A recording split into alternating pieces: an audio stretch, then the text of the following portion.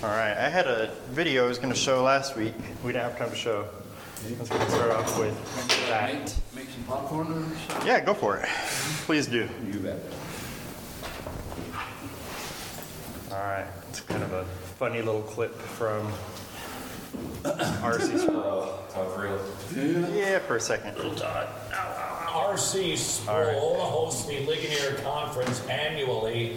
It's very fine to see him doing well with a panel of brilliant minds discussing deep theological subjects like, is there a difference when a creed says that Jesus is fully God, fully man, versus the same creed that says Jesus is truly God and truly man? Don't you think also it's also trying to say that he was not a human shell with only a divine mind? He had a human mind, He had a human mind. right? That With all human the mind. limitations of human thinking. Right. Touching his human nature, he was not omniscient. Touching his divine nature, he was absolutely omniscient. But we can't separate those, but we must distinguish them, or all kinds of mischief takes Fully place. God, fully man, with all the reasonableness of man. Well, I prefer truly God and truly man, because it can be confused. And when you say that Jesus was fully God and fully man, if you mean by that that one person was absolutely, totally God and that's all, then you'd be denying his humanity. Or if you say he was fully man, then there's no room for his deity. That's why we like to say vera homo vera deus, truly God, truly man. You're with me That's on what I that. meant. That's what I meant. I knew that's what you meant. Why, Johnny Mac, do you always make me have to define what you meant?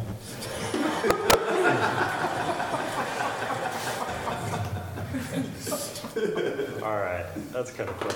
Watching them joke around with each other. All right, so yeah, that's coming on the heels of our lesson last week on the hypostatic union. You guys have any other developing thoughts or questions on hypostatic union after that lesson last week? Or do we have it down pat now? Yeah. We will forever have questions on how that works, but that's a good thing because our God is like that. Actually, I shared with Jeremy a question that had popped up after last week. And in the PowerPoint, it said that he had no physicality, right, prior to his incarnation. Yeah. Okay, so then I'm thinking to myself, well, what about in the Garden of Eden? When Adam and Eve have eaten of the tree, and they hear God walking through the Garden of Eden, and they hide themselves. You gotta have physicality in order to make noise. Yeah. I don't know about that. Jeremy and I had some discussion on that too. With his voice, God created the world. So. True. Okay. Yeah, we had some back and forth on that, and maybe you didn't notice, but I didn't read the PowerPoint verbatim at that point. Okay. I said that he was, I think the PowerPoint read in a non-physical form, but I think that he was in a unique form. I think that was actually going back to the Christophanies, not to the hypostatic union, but yeah, Jesus in his Christophany presented himself in a unique way. So oftentimes he would appear normal, right? And we talk about how when the angel of the Lord appeared to Balaam, the donkey at first could see him, but Balaam couldn't. And then he made himself visible to Balaam. Right. So there's something different going on, right? Metaphysically weird, or at least hidden from our view. And so, yeah, I wasn't comfortable with non-physical, and I don't know. Do you have any other thoughts on that? Yes, a ton. Yeah. And then when he was in the burning bush, it was non-physical. Yes. The pillar, the smoke, the cloud, that's non-physical. As Well, far not as- human not form. human, yeah, right. Yeah. I mean, and it's for us to say that he had the same. The only thing we're trying to avoid is to say that he was just like us when he appeared as a Yeah. because that only happened at the incarnation. So whatever kind of physicality he had was a physicality that didn't need to be born. It was a physicality that didn't die. It was a physicality that could come and go. It was a physicality that was temporary, et cetera, et cetera. Not exactly like, but akin to his post-resurrection body, where that is physical, but it never dies, it never decays. He could show up and Walk through walls. open the door. Yeah. So there's something there that's a different dimension almost, way of thinking about it. It's not atoms like we know atoms. It's different. Yeah, so not saying that there wasn't a material nature to the pre-incarnate Christ, because there was, but it was different somehow.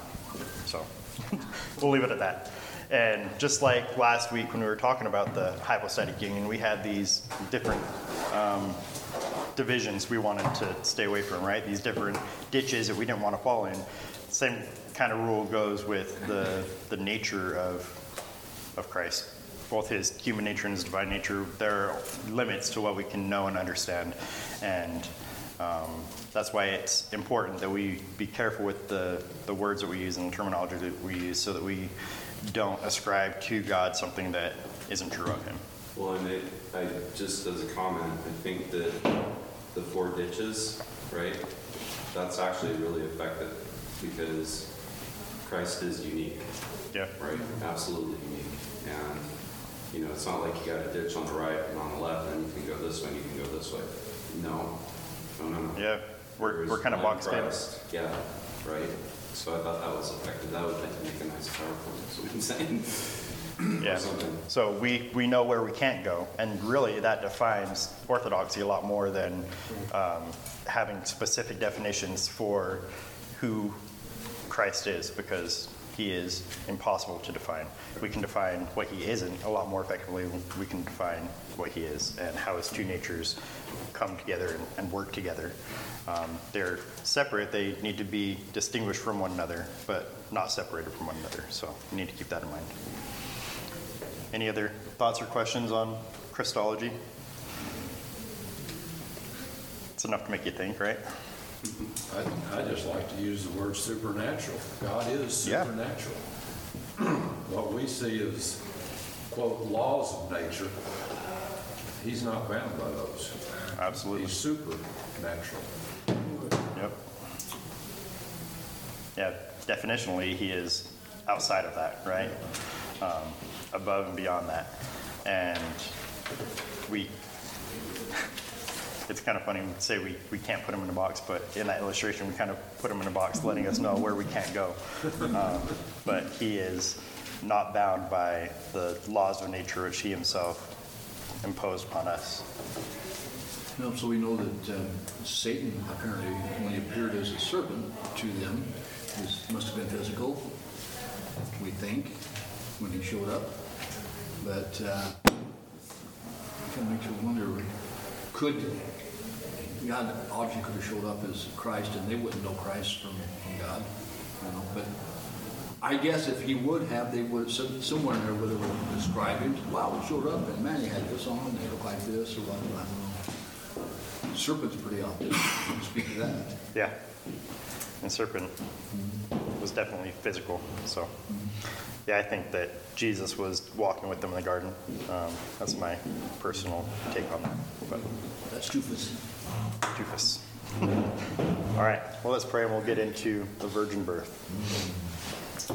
God, we thank you that you are the transcendent, all-knowing creator of the universe, that you are the great I am, the King of Kings, the Lord of Lords, and you became a man. You lowered yourself lower than the angels. You took on flesh so that you could lay down your life for us. God, what a crazy, humbling thought. We are so undeserving.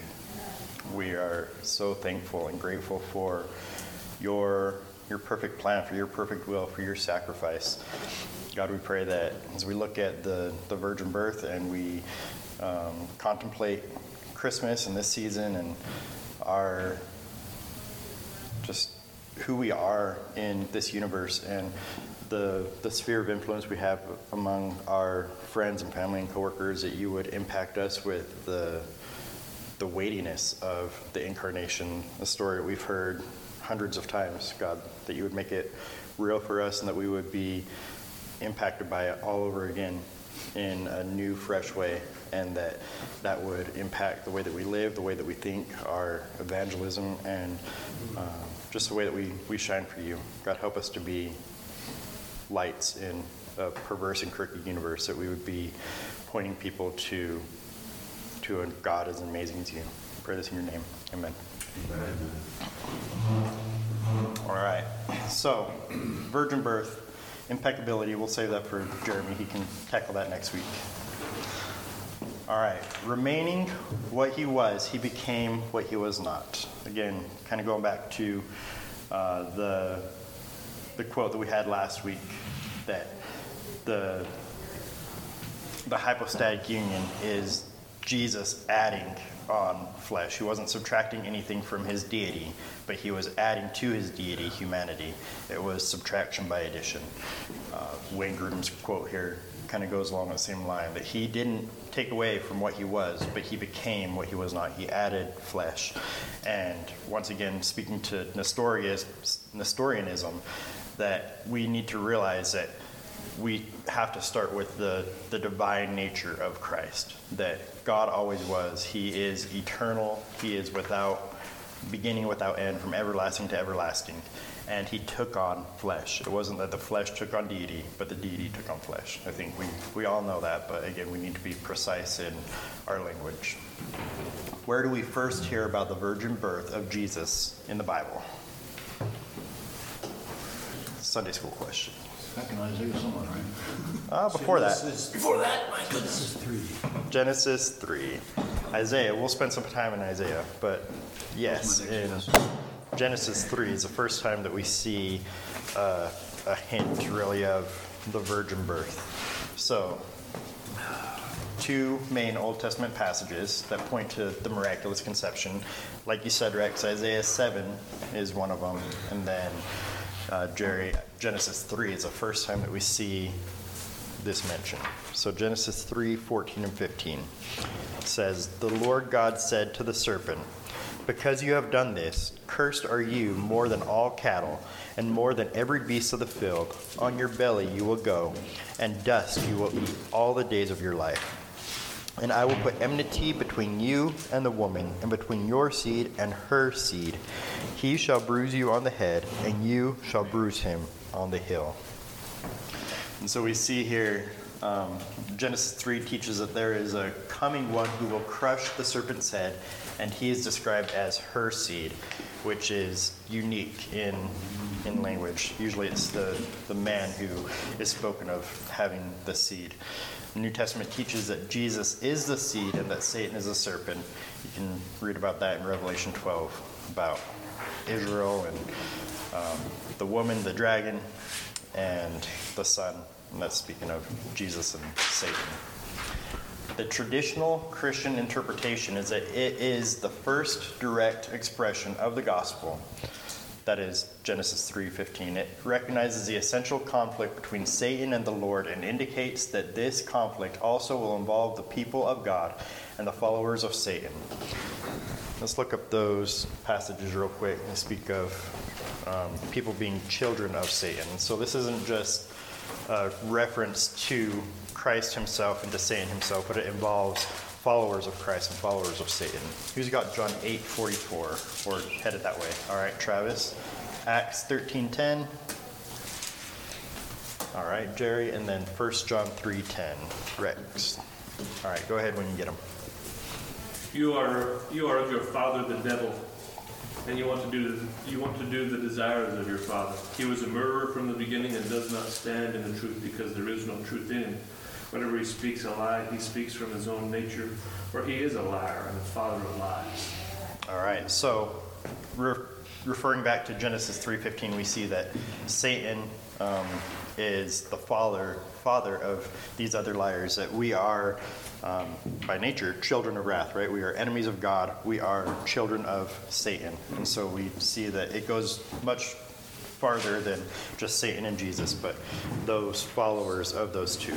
And that's a great verse to memorize for evangelism around here, because we live in a culture that says we are all children of God. and we have nothing to worry about because we're already his children. Well, that's absolutely not the case. So John 8:44 is a good one to commit to memory, if not the whole verse, and at least the reference. Acts 13:10.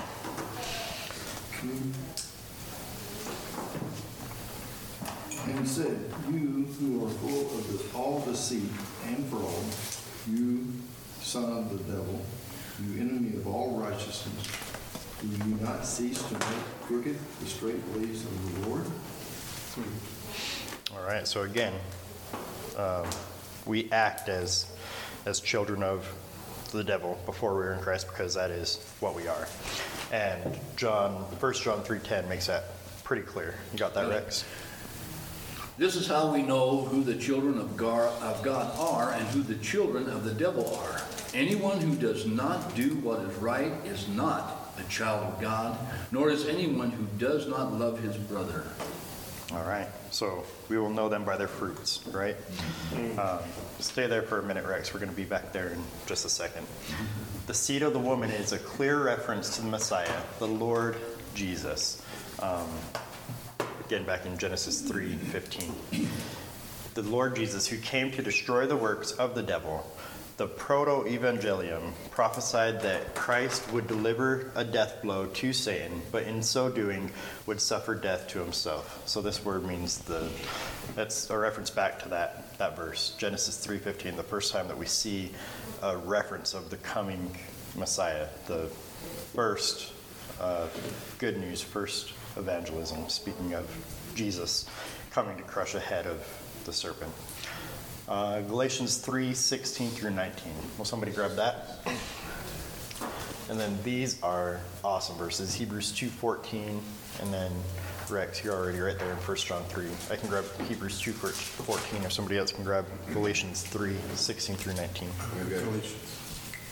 Okay.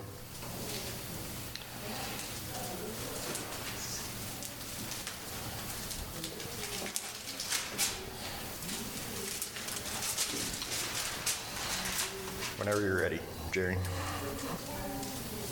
Now the promises were spoken to Abraham and to his seed. He does not say, and to seeds, as referring to many, but rather to one, and to your seed, that is Christ. What I'm saying is this: the law, which came 430 years later, does not invalidate a covenant previously ratified by God, so as to nullify the promise. If the inheritance is based on law, it is no longer based on promise, but God has granted it to Abraham by means of a promise. All right, so again there we see that the seed, singular, is speaking of Jesus, and it was the seed of the woman, clearly speaking about Christ there. So we've talked, and we'll see this again in Isaiah 7, that when we were talking about the types of Christ and the pictures of Christ in the Old Testament, it's easy for us to make a stretch sometimes and to say, oh, well, that looks like what we see in the New Testament. So we're reading our Old Testament text through New Testament lenses, right? And sometimes we'll try to make a stretch about, well, there's a connection possibly here, or this was foreshadowing that.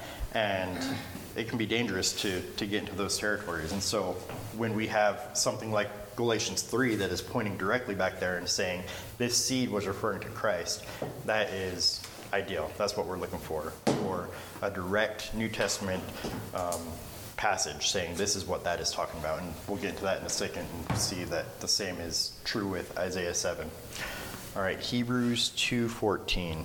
Talking about how Jesus came for the purpose of destroying the works of the devil. It says, therefore, since the children share in the flesh and blood, he himself likewise also partook of the same, that is flesh and blood, and through death he might render powerless him who had the power of death, that is the devil. Isn't that a cool verse? That he renders him powerless through his death. Going right back to Genesis 3, that Satan will bruise his heel, but the seed of the woman is going to crush his head. And you can imagine that Satan thought that he was victorious in Christ's death, but we know that that's where the power comes from his death. That we look at the cross and we glory in the cross because that is what gives us power over our sin. That's what gives us power over our death. Jesus was victorious at the cross and proved it at the resurrection. All right, 1 John 3:8, Rex. Got it. He who does what is sinful is of the devil, because the devil has been sinning from the beginning. The reason the Son of God appeared was to destroy the devil's work. All right, that's why he came. So we have several reasons why he came in Scripture, right? The Son of Man came to seek and to save the lost. He came so that he could glorify the Father. And here it says that he came so that he could destroy the works of the devil. All right, Genesis 3 foretells a virgin's conception by noting the coming seed as hers. It is her seed. Again, it's unique. It's a secondary teaching in the text, but it's still important to recognize. Nowhere else in the Old Testament does the progeny belong to a woman. It's typically speaking of a man, always speaking of a man. If then the promise culminates in Christ, the fact that the victory over the serpent is promised to the posterity of the woman, not of the man, acquires this deeper significance, that as it was through the woman that the craft of the devil brought sin and death into the world, so it is also through the woman that the grace of God will give to the fallen human race the conqueror of sin, of death, and of the devil. The destroyer of the serpent was born of a woman without a human father.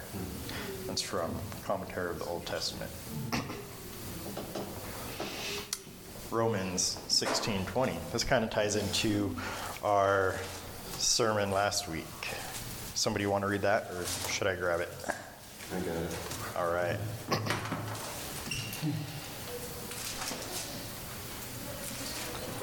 Romans 16:20. Romans 16:20.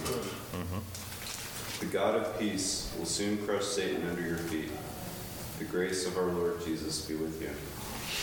All right. So the God of peace is going to crush Satan under whose feet? Under your feet, right? So Paul writing to the church, to believers. So just as we spoke about last week at the end of the sermon, that everything has been given to us by God who has everything. Everything is God's. We are Christ, and Christ is God's, and it's been given to us. And just as Jesus has ultimate victory over Satan, as we are in Christ, so do we. So it's pretty cool verse there. Just thinking about the future and the hope that we have in Christ and the victory that we have in Him. Isaiah 7, like you mentioned, Rex, foretells a virgin's conception by using a local woman as a type of Mary. I think there's some disagreement on this verse, but I definitely think that it's speaking of a local woman there in Isaiah, that Isaiah is talking to a local woman. We've talked about before in prophecy that it's common to see both a near fulfillment and a far fulfillment, that there is a prophecy that takes place in that localized region, that localized point of space and time, but it has farther implications, and we see that in Isaiah 7. So it's talking about a virgin will conceive and give birth. That's looking forward to Jesus, but there are also local aspects that Isaiah is talking about to a woman in Isaiah 7. Where Genesis 3:15 is weak, put that in air quotes, this one is strong, and vice versa. Remember, the gospel is a mystery revealed. So one verse will speak more strongly to one aspect of the virgin birth, and the other will counter it. We haven't turned to Isaiah. Let's turn to Isaiah 7.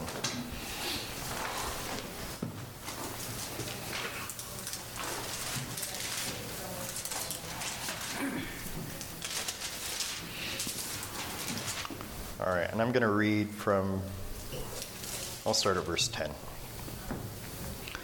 Then the Lord again spoke to Ahaz, saying, ask a sign for yourself from the Lord your God.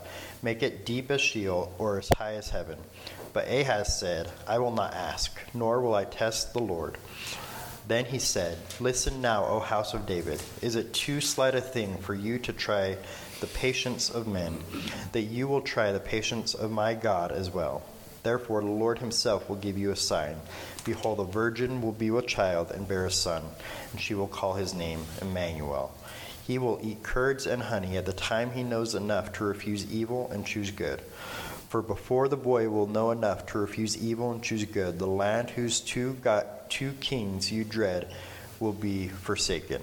The Lord will bring on you, on your people, and on your father's house such days as have never come since the day that Ephraim separated from Judah, the king of Assyria." So the famous Christmas verse that we always point to is 14 right there in the middle. "Therefore the Lord himself will give you a sign." Speaking to Ahaz, watch what I'm going to do and see that I am a God who can do amazing things. This is going to be your sign, that the virgin will be with child and will bear a son. She will call his name Emmanuel. Isaiah is perhaps speaking of his own son, we don't know for sure, whose progression of age identified a timeline within which God would prove his faithfulness to preserve his people. That's from Bible Knowledge Commentary. Isaiah 7 has direct New Testament backing. So again, talking about making jumps and leaps and assumptions in types and shadows that are pointing to Christ or to the New Testament. We don't have to do that with Isaiah because of what we have in Matthew 1, 20 through 23. Let's go ahead and turn there and we'll get somebody to read that for us. Matthew 1, it's a popular chapter this time of year, verses 20 through 23. Who's got that for us?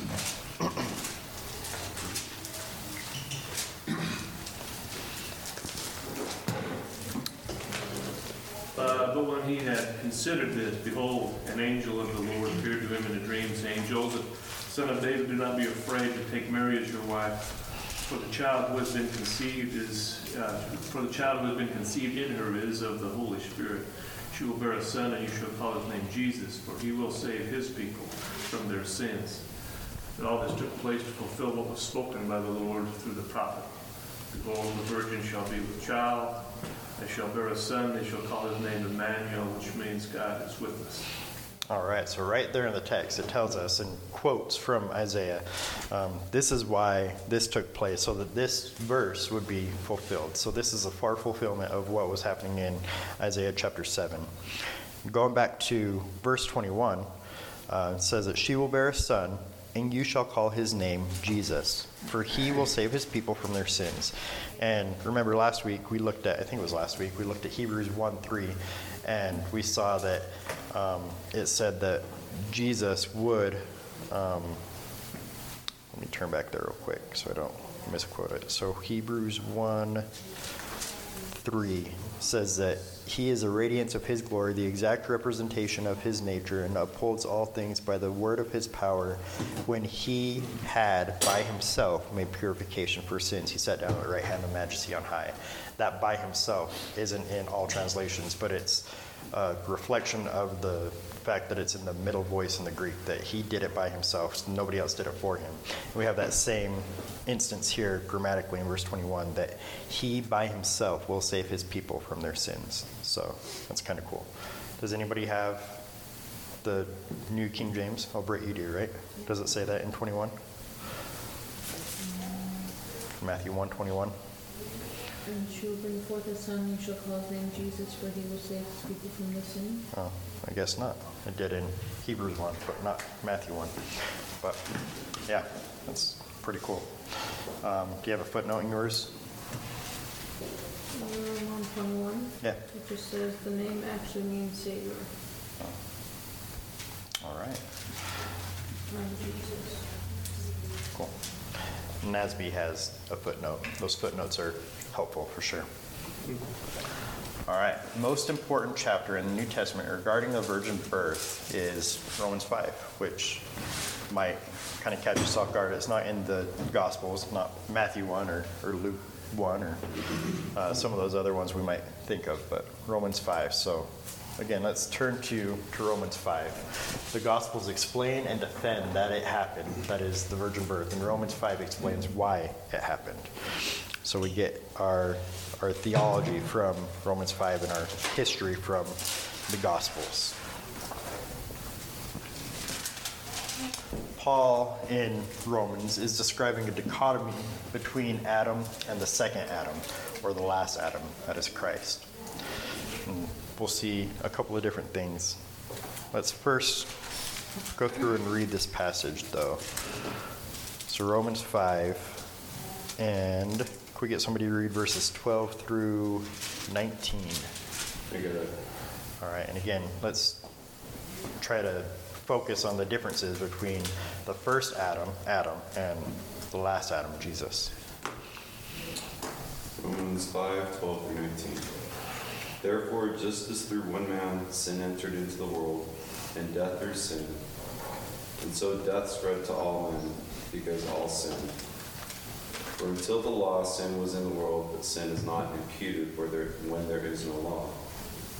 Nevertheless, death reigned from Adam till Moses, even over those who had not sinned, in the likeness of the appearance of Adam, who is a type of him who was to come. But the free gift is not like the transgression. For if by the transgression of the one the many died, much more did the grace of God and the gift by the grace of the one man, Jesus Christ, abound to the many. The gift is not like that which came through the one who sinned. For on the one hand, the judgment arose from one transgression, resulting in condemnation. But on the other hand, the free gift arose from many transgressions, resulting in justification. For if by the transgression of the one, death reigned through the one, much more those who receive the abundance of grace and of the gift of righteousness will reign in life through the one Jesus Christ. So then, as through one transgression there resulted condemnation to all men, even so through one act of righteousness there resulted justification of life to all men. For as through the one man's disobedience the many were made sinners, even so through the obedience of the one the many will be made righteous. All right. So you guys see the parallelism there? Paul's trying to make it pretty clear and talk about what we see in Adam and what we see in Christ, and the picture that Adam is of Christ. Once again, we see in verse 14 very clearly, very plainly, that Adam is a type of Christ. It says at the end of the verse that Adam, who is a type of him who was to come. And so language like that makes us look back and say, okay, well, sure, absolutely, Adam was a type of Christ. And that's what we want to look for when we're trying to make those connections from the Old Testament to the New Testament, rather than just inferring that similar circumstances mean that God was foreshadowing what he was going to be doing in the New Testament through Christ. So some of the parallelism we see is that sin entered the world through Adam, and then grace entered through Christ. Death entered through Adam, and life enters through Christ, and condemnation through Adam, but justification through Jesus.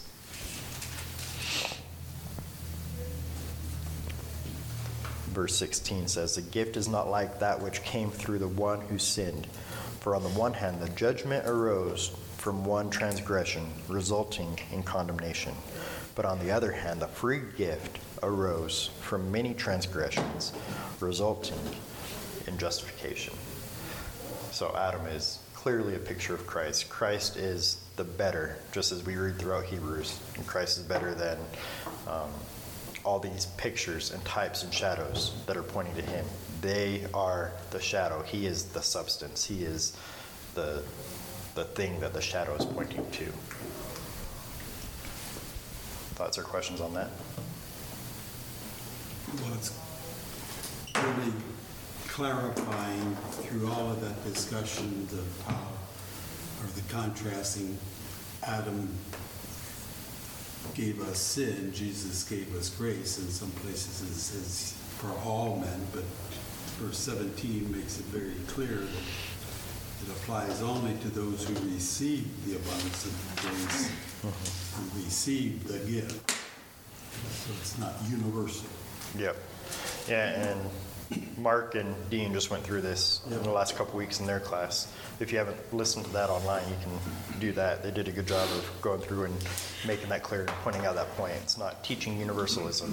We need to remember context when we're trying to interpret Scripture and try to figure out what it says. So when you come across a verse that says that all will be made alive, you have to ask yourself, well, what is it talking about there? Who is the all that's being referred to there? What is the context of that passage? So, yeah, right before 18, here I'll read 17 and 18 together. For if by the transgression of the one death reigned through the one, much more those who receive the abundance of grace, so we find a qualifying term there, right? And of the gift of the righteousness will reign in life through the one, Jesus Christ. So not everybody, but those who receive the abundance of grace and the gift of righteousness will reign. So then, as through the one transgression there resulted condemnation to all men, even so, through one act of righteousness there resulted justification of life to all men. That doesn't mean everyone indiscriminately, but to those who have received that gift, right? So, context is king. You need to keep that in mind. Anything else? All right. Romans 5 teaches inherited sin. So that's your blank on your page. Inherited sin. That Adam is our federal head, and he is the reason that we are sinners by nature. Define the connection between one man and all in this verse. I think Jerry already brought that out by jumping forward to verse 17. But going back to 12, which is another verse that is good to commit to memory. Therefore, just as through one man sin entered into the world, and death through sin, so death spread to all men, because all sinned.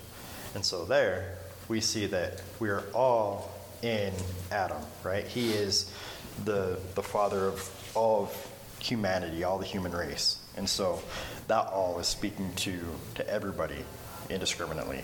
But going down into verse 17 and 18, we find that qualifying term. So when we compare it to 18, because of Adam's sin, we are all condemned, but we are not all in Christ. That's qualified by verse 17.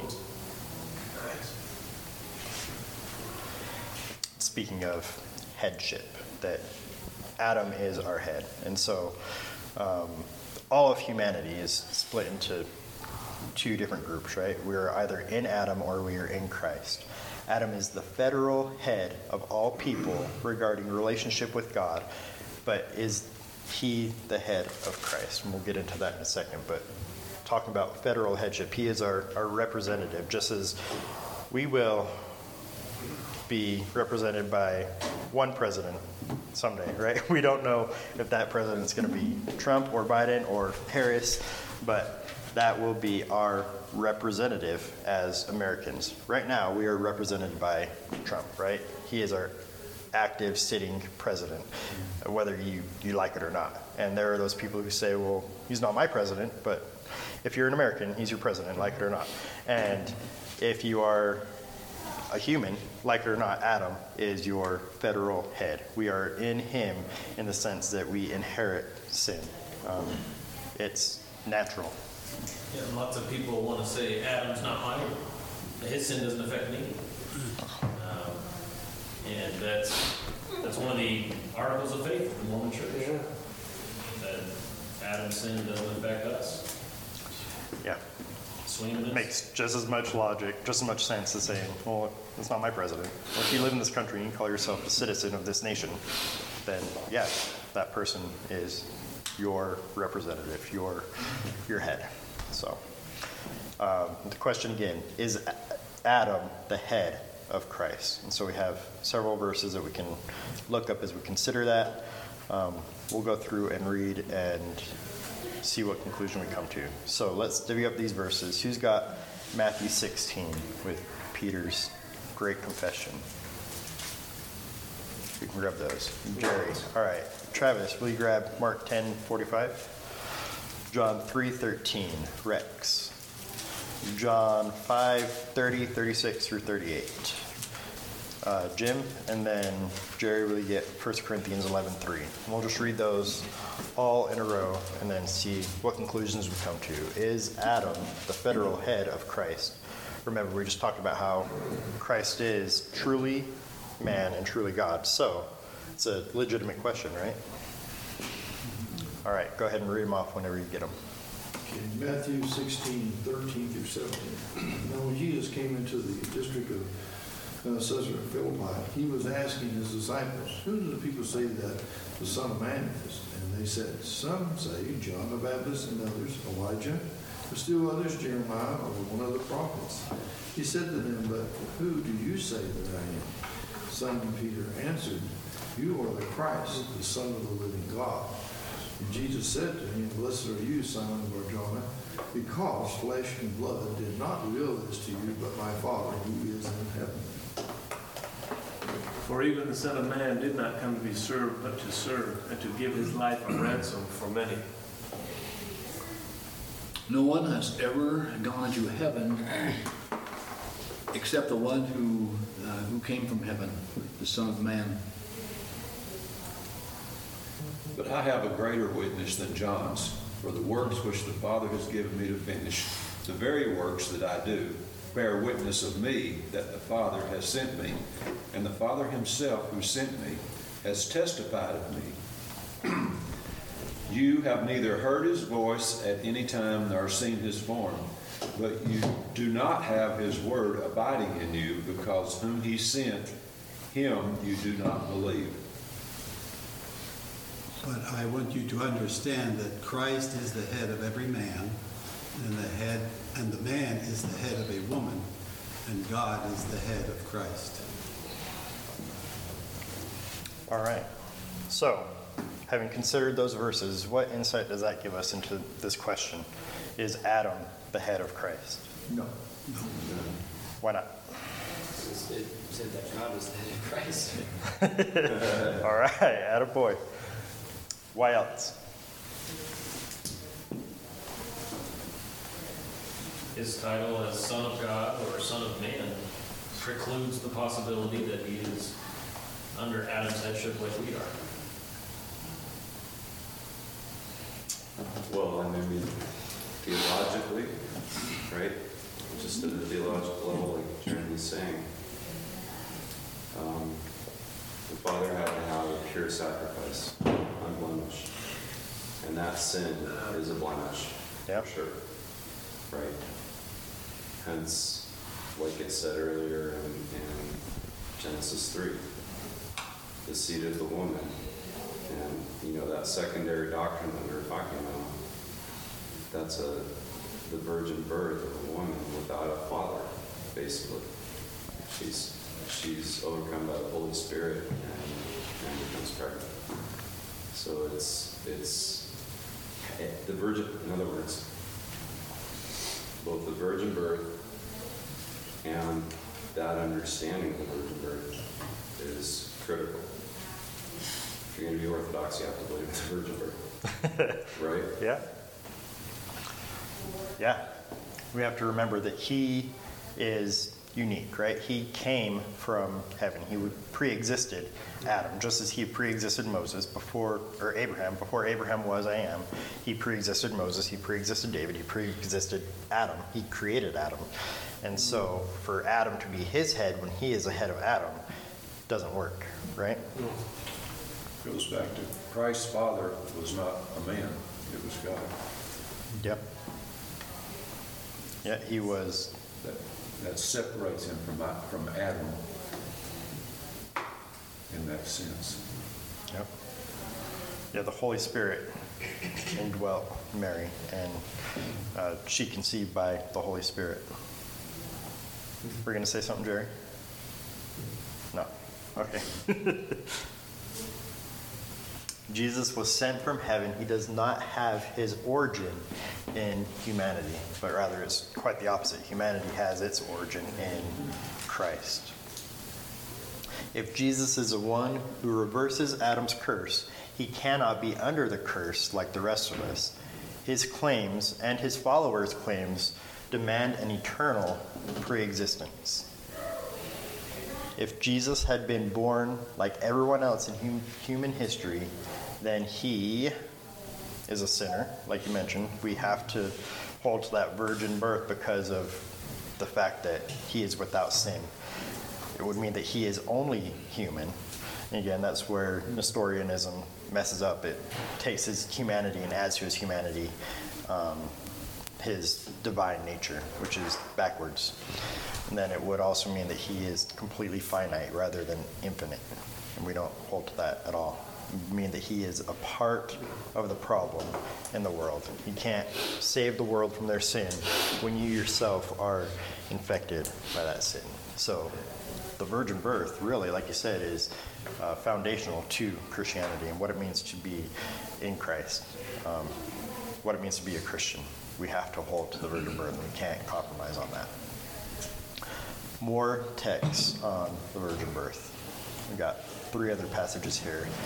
Let's take a look at those. Matthew. It's interesting.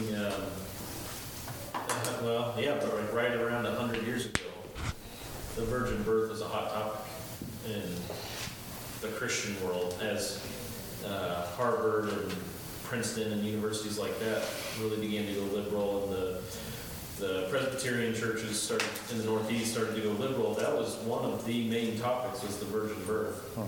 And kind of wondering when it's going to come up again. I feel like it's subsided a little bit in the Christian world, and there are other things that we're bickering about now. But I wonder when this will come back to the forefront, because it is so key and so important. If we right now we can think of it like everybody knows that, everybody believes that. What's the big deal? But it could very likely come up again, and we have to hold our ground on that one. Yep. That is, again, definitional to Orthodox Christianity. That defines what it means to be a Christian. So I think we can look at those disagreements within church history as a negative, but really I think it's a good thing in the fact that God is separating out his church and defining his church more clearly, that these are my people and these are the people who deny the truth that I represent. And so, it was a couple hundred years ago that in Germany, this idea was going around that there's no such thing as a miracle, that the virgin birth can't be true, that Scripture isn't inherent and infallible. That's a joke. That's silly, right? Going back to, I think it was you, Jim, who said that our God is a supernatural God, right? He is not bound by these laws. But in Germany, they said, well, no, we're materialists, and we need to have answer and account for everything in the Bible. So these supernatural events, like the virgin birth, couldn't have actually taken place. And then that kind of drifted and transferred over to America. And so I think there was a huge gap in time that took place, 100 years or so, before that information actually took root here and affected us in America. But information, as we know, travels a lot quicker today than it did 100 years ago, 200 years ago. And so we can look at different pockets of the world, and really America is kind of defining how other nations move in their theology and their understanding of God, and in every other aspect of commerce. And America kind of drives things, it seems, these days. And so we are the ones who are exporting our bad theology, and we're doing it at a faster rate than what Germany did a couple hundred years ago. So the German theologians that came over were claimed from Hitler, and they founded the Frankfurt School. It might actually have been earlier than that. They founded the Frankfurt School at Columbia University, and that's what's driving, like Jeremy was saying, the questioning of the virgin birth was something that was a hot topic many, many years ago. But today, that Frankfurt School is what's driving critical race theory, intersectionality, in essence, Marxism, social Marxism.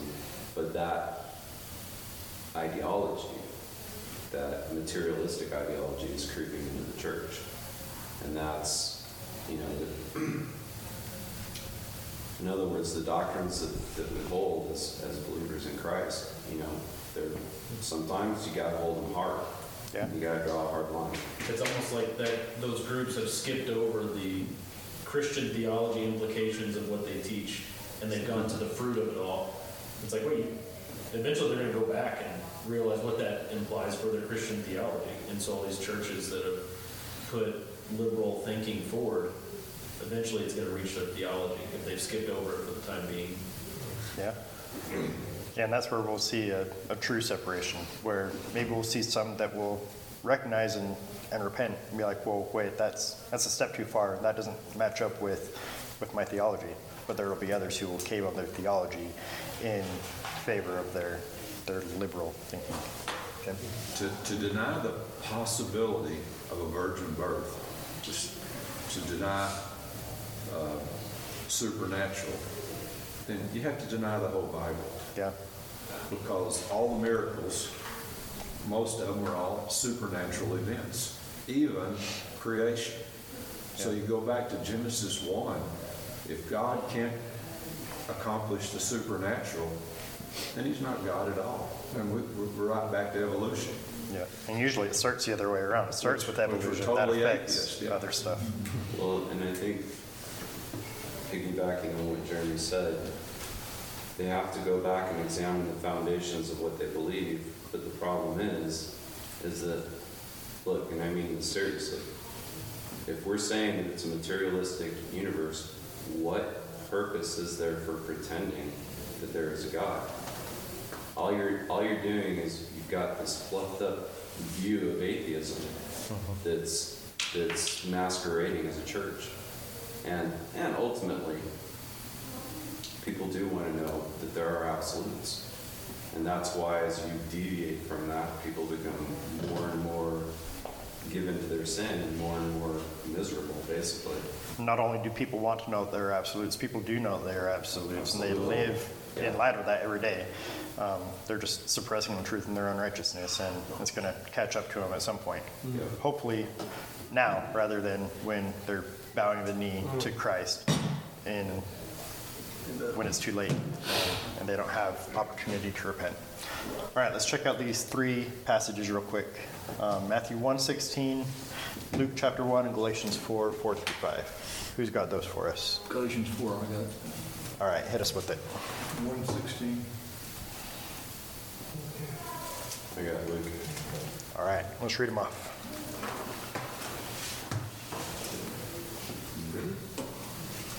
Matthew 1:16. Jacob was the father of Joseph, the husband of Mary, by whom Jesus was born, who is called the Messiah.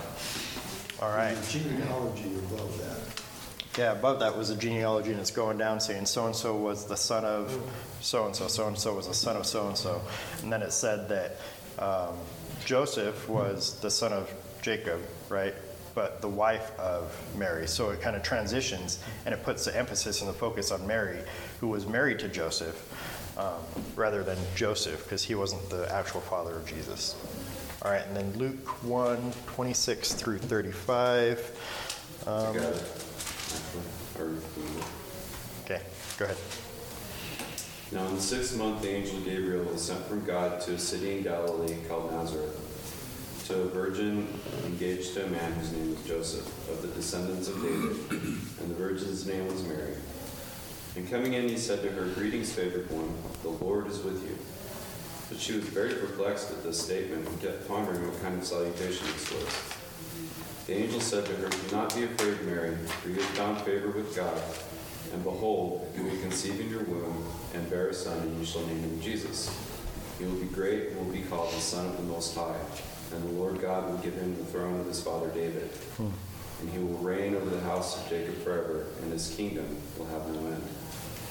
Mary said to the angel, "How can this be, since I am a virgin?" The angel answered and said to her, "The Holy Spirit will come upon you, and the power of the Most High will overshadow you. And for that reason, the Holy Child shall be called the Son of God. And behold, even your relative Elizabeth has also conceived a son in her old age, and she who was called barren is now in her 6th month." All right, so very popular chapter this time of year. We need to remember that.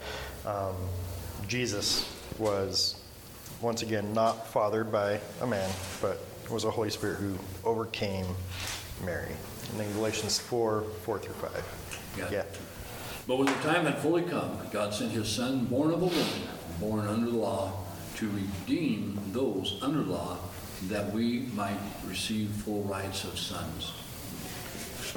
All right. Once again, this doctrine is vital to the Christian faith. He was born of a woman, born under the law. Why? So that we might be redeemed from the curse of the law and receive the full right as sons. That's vital to our Christian faith. It's something we can't compromise on. So as we head into the season, remember that. Take opportunities to share that with others and the theological implications of the virgin birth, why that's important. It's not just a holiday, right?